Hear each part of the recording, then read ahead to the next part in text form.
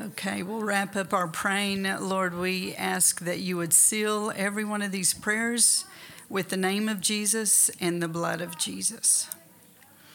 Thank you, Lord. Amen. Amen. Good to see Brenda Turner back. She's at the back over there with Kathy. Good to see you, Brenda. Yes, Joanne Harper. Haven't seen her in over a year. Good to see. Joanne aged a year since we were here. None of us did, but Joanne did. Praise the Lord. Reuven.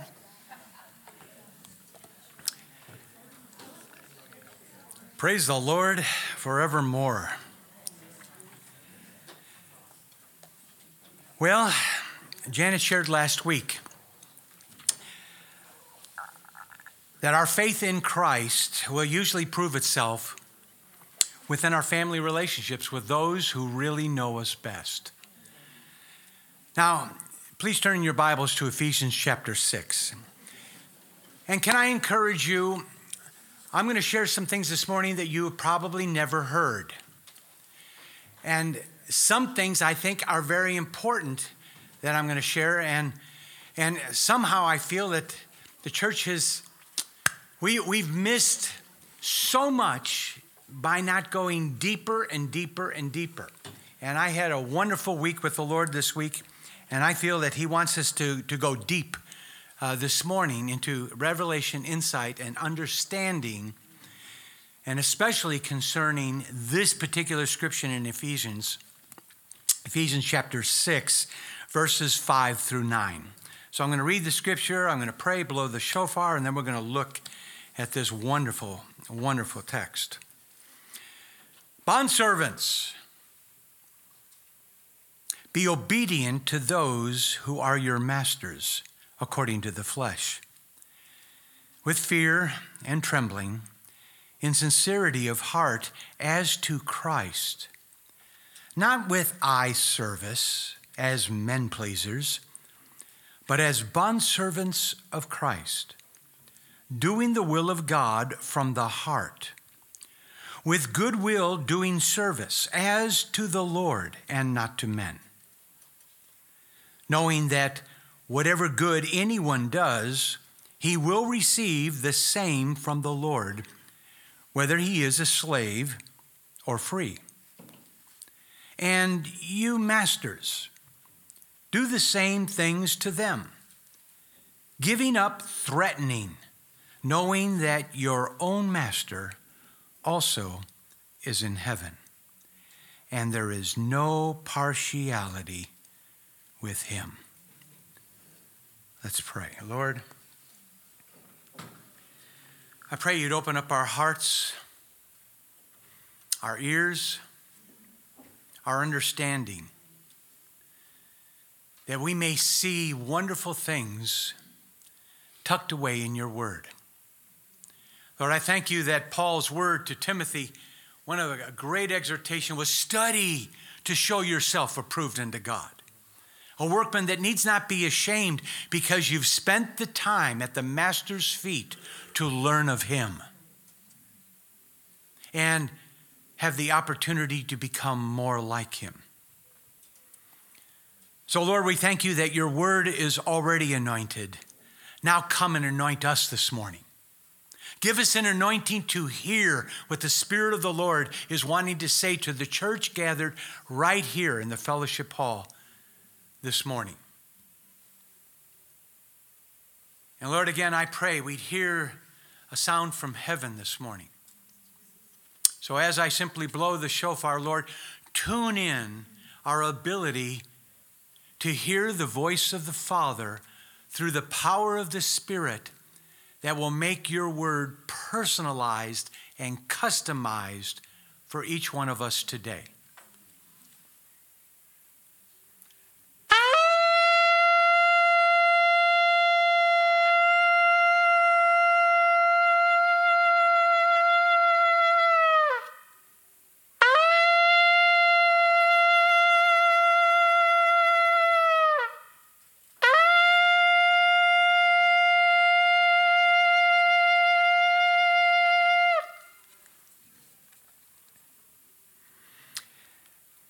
Thank you, Lord, for your presence this morning.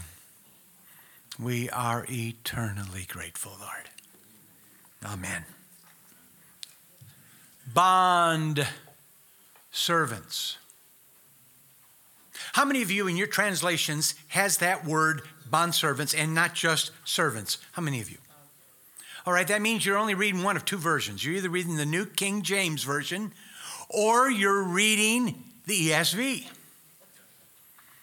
All the other translations only say servants. And they missed it. They missed it. So let's not pass over this word too quickly. I'll be like Pastor John. Therefore, let's stop. Good old Pastor John. He gets one word and he's got a message. Bondservant. What is the significance of this word? This is why I want you to take notes if possible. Take your phones out. If you have your phones in your bag or in your pocket, take your phone out. There's an app probably on there called Notes. And if you're not writing old-fashioned with pen and paper, please look to take down notes. Listen, the older we get, our memories, well, they just don't function as well as they used to. Amen. Yeah, I thought I'd hear an amen there. All right, the significance of this word. Listen, it's got to be deep and rich. It must have so much deeper meaning that the enemy somehow has come in and robbed translations from that word by just saying mere servant rather than bondservant. It must have such deep meaning because four of the New Testament apostles labeled themselves, and these are writers of the letters in the Bible, they labeled themselves as bondservants in the first verse that they wrote to the churches. Listen to these apostolic introductions. Philippians 1:1, written by the Apostle Paul. Paul and Timothy, bondservants of Christ. Philippians 1:1. James 1:1. James, a bondservant of God and of the Lord Jesus Christ. 2 Peter 1:1. Simon Peter, a bondservant and apostle of Jesus Christ. And the beloved apostle John. Revelation 1:1. The revelation of Jesus Christ, which God gave him to show to his bondservants the things which must shortly take place. And he sent and communicated it by his angel to his bondservant John. So what's the deal? What's the deal with this word bondservant? It must have hidden significance. Since these four apostles labeled themselves as such before their apostleship. That's weighty, folks. They are the first apostles in the church, but they said, above this, I'm a bondservant before I'm an apostle. Well, let's see where this term originated from. Turn with me in your Bibles to Exodus chapter 21. Exodus chapter 21, almost the exact same context in Scripture is in Deuteronomy chapter 15. Exodus 21, I'll start in verse 2, reading verses 2 through 6. If you buy a Hebrew servant, he shall serve 6 years, and in the 7th he shall go out free and pay nothing. Now, if he comes in by himself, he shall only go out by himself. If he comes in married, then his wife shall go out with him. Verse 4. If his master has given him a wife, and she has borne him sons or daughters, the wife and her children shall be her master's, and he shall go out by himself. Verse 5. But if the servant plainly says, I love my master, my wife, and my children, I will not go out free. Then his master shall bring him to the judges. He shall also bring him to the door or to the doorpost of his master, and shall pierce his ear with an awl, and he shall serve him forever. Wow, my hair. The Hebrew word, he said I would have some feedback. I'm going to turn this off.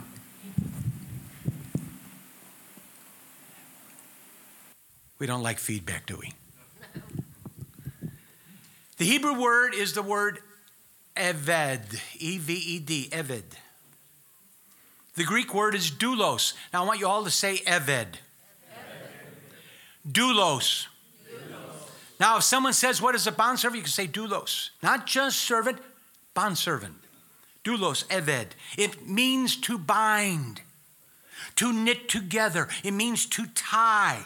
It means to make into one, and it signifies oneness.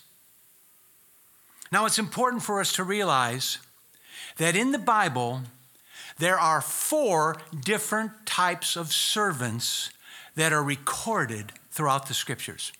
How many of you knew that? Besides this hand over here.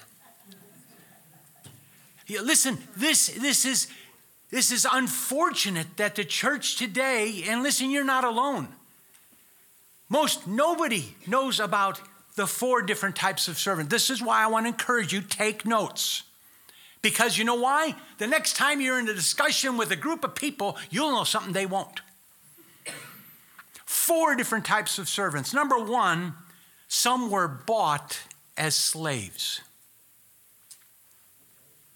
Second, others were born to parents who were slaves or servants.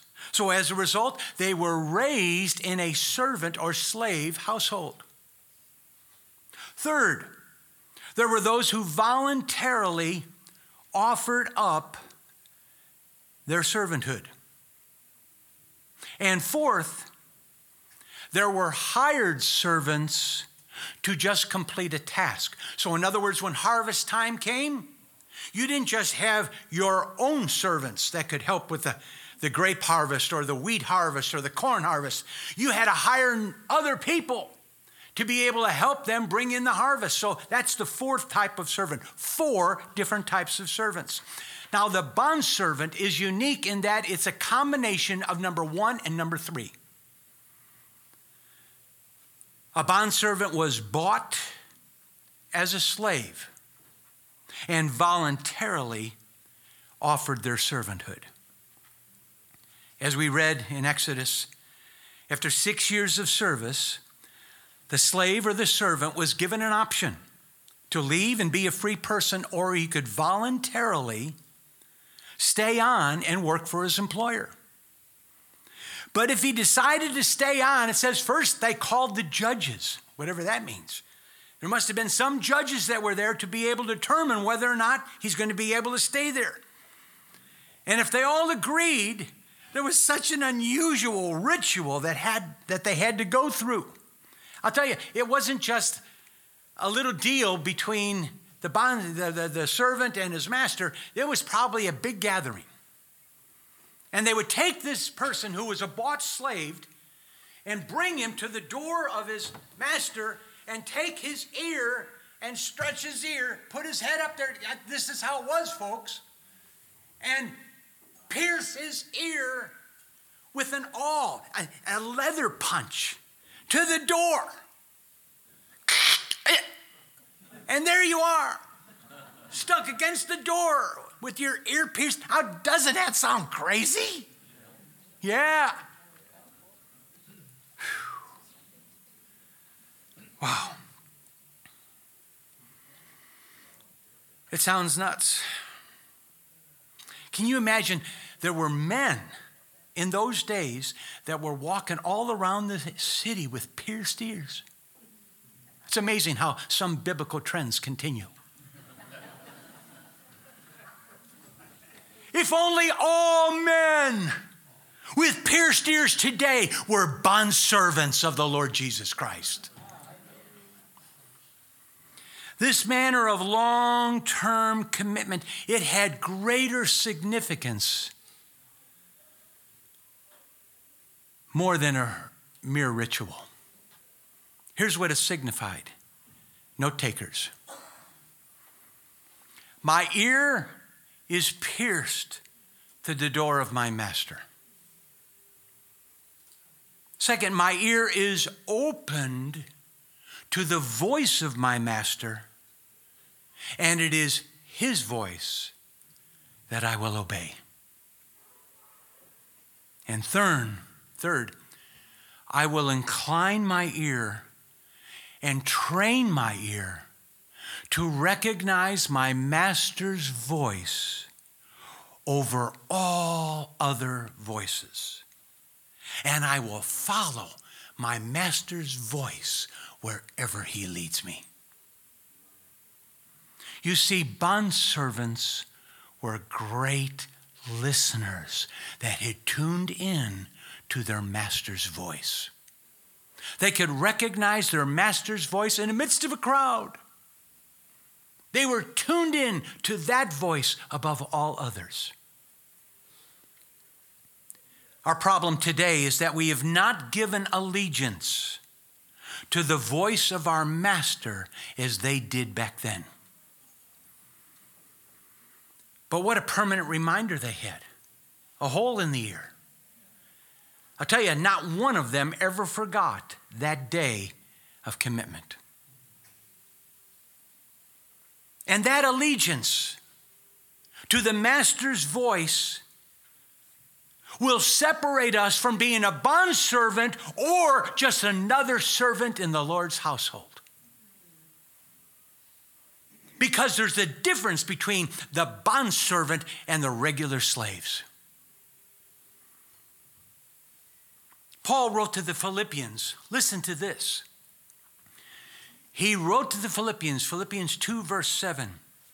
Jesus made himself of no reputation, taking the form of a bondservant. May the Lord forgive the translators that only said servant there. Jesus was much more than a servant. Jesus was a bondservant, coming in the likeness of men. Jesus was and is the perfect bondservant, which meant he had to do two things. He had to fulfill. He was bought. Jesus was bought. When was Jesus bought?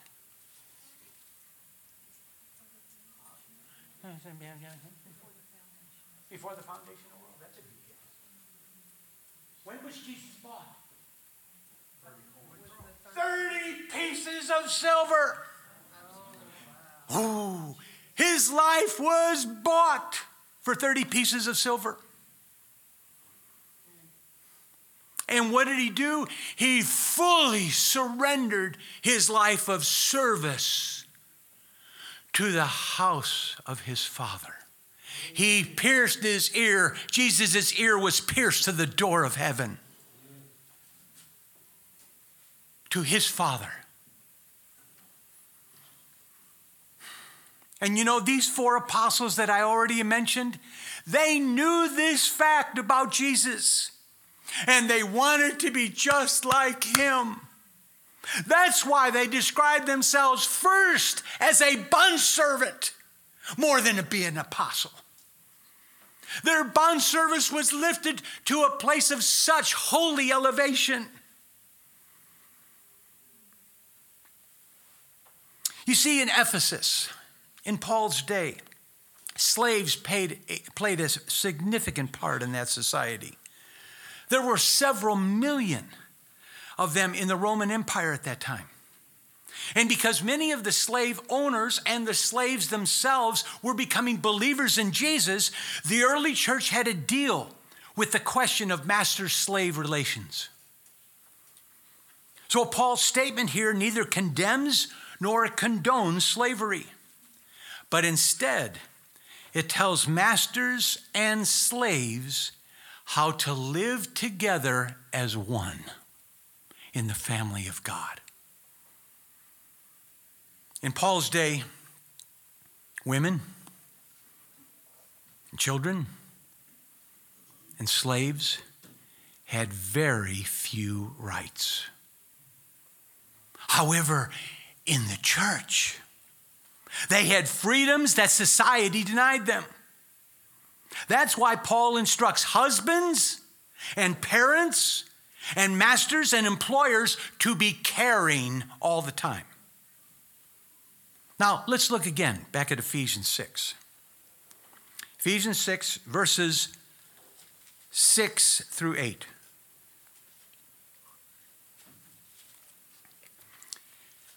Paul gives instructions to encourage responsibility and integrity on the job.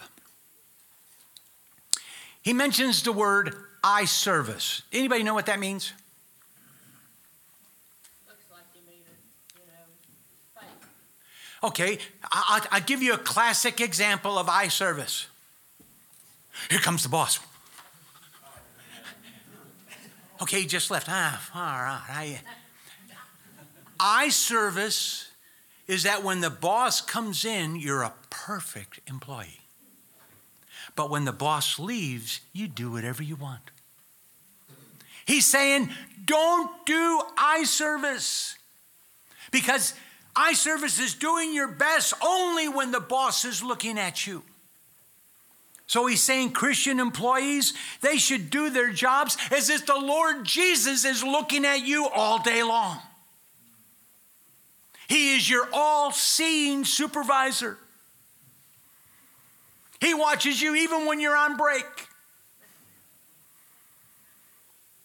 And Christian employers should treat their employees fairly, with respect.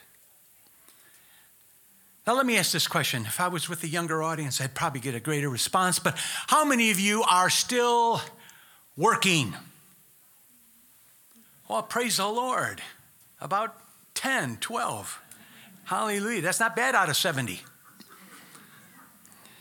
The rest of us are in unemployment. What can we say?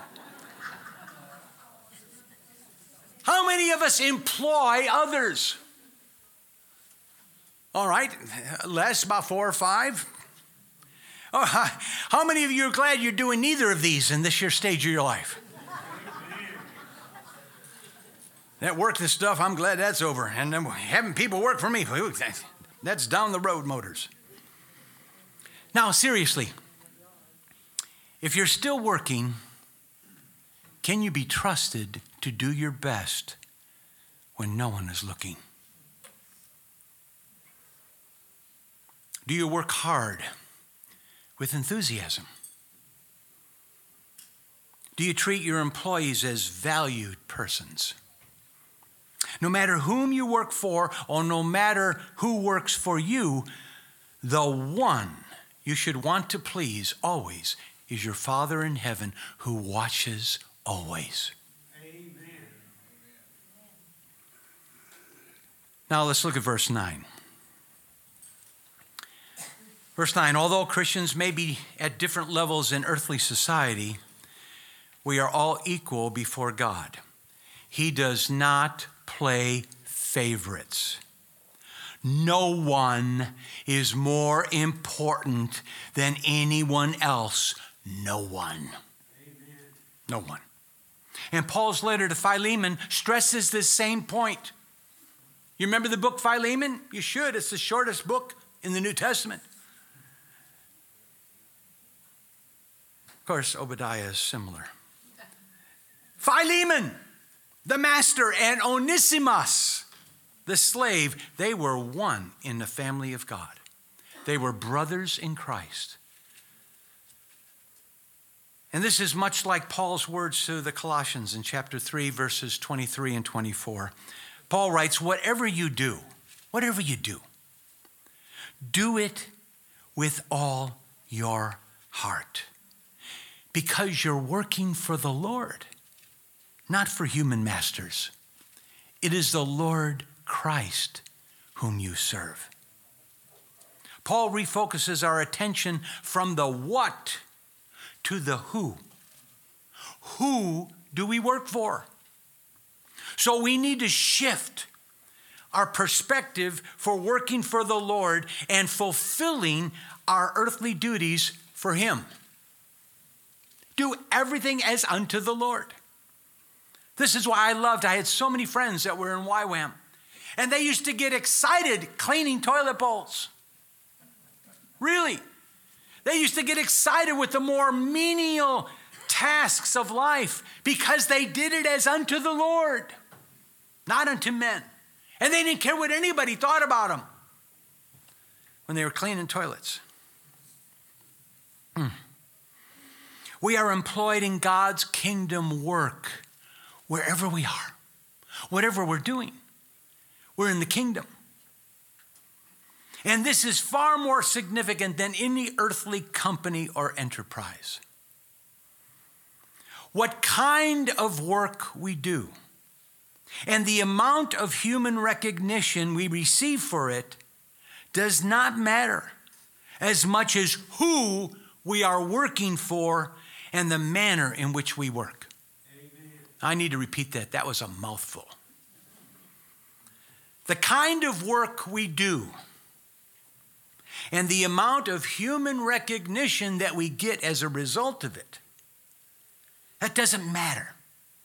What matters is who we are working for and the manner, the attitude that we have while we're fulfilling that work. Amen.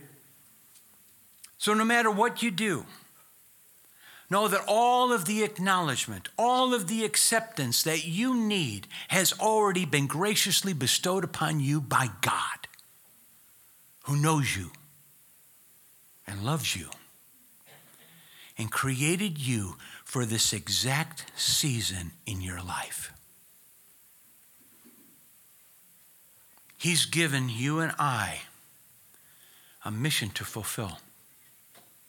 It's our ultimate destiny to become one with Him. And we're in the process of getting there. And may the Lord help us to move from being mere servants in the body of Christ to becoming bondservants. Bondservants. Bondservants. Whose hearing hearts and hearing ears are listening for His voice all throughout the day. Lord Jesus, we just proclaim You again today. You are Lord supreme. You are King, ruling and reigning. You and You alone are the master in the Father's vineyard. And Jesus, we want to thank You today for paying the highest price. You bought us. You bought us with Your blood. Thank You, Lord. You paid for our entry into Your kingdom. And Lord, this morning, this April 18th morning, You're speaking to us here in Waco, Texas, just as Paul spoke to those in Corinth so long ago. You are not your own, for you were bought at the highest price ever paid. That's how valuable you are. Therefore, glorify God in your body and in your spirit, which are God's. God owns you.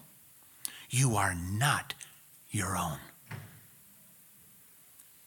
And Lord Jesus, we just want You to be glorified. We want You to be magnified. We want You to be recognized in and through us, Lord. Would You give us the desire today, Lord, today, to have our ears pierced to Your door, to the door of heaven, so that we may easily recognize Your voice when You are in fact speaking, either through a situation, through a circumstance, through a person, through Your word. As we look at a sunset or a flower, or even a little hill of ants, God, we want to have our hearts tuned into heaven's frequency. Because, Jesus, we want to come closer to you than just mere servants in the house. We want to be your bondservants. These 4 apostles that we so admire, we so expect, and Timothy was in the batch. God, they just saw how holy it was to be like Jesus in bondservanthood.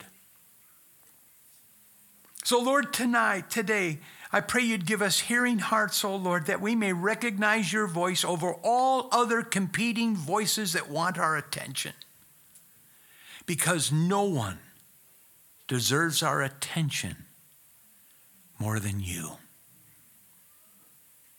We give you thanks for piercing our ear. We are bought, and we willingly offer our lives. So seal us this morning as bondservants of the Most High God and our Lord Jesus Christ. Amen. Amen. Well, bondservants, go and rejoice in the Lord throughout the rest of this day and the rest of your lives. Amen. Can you go turn that off?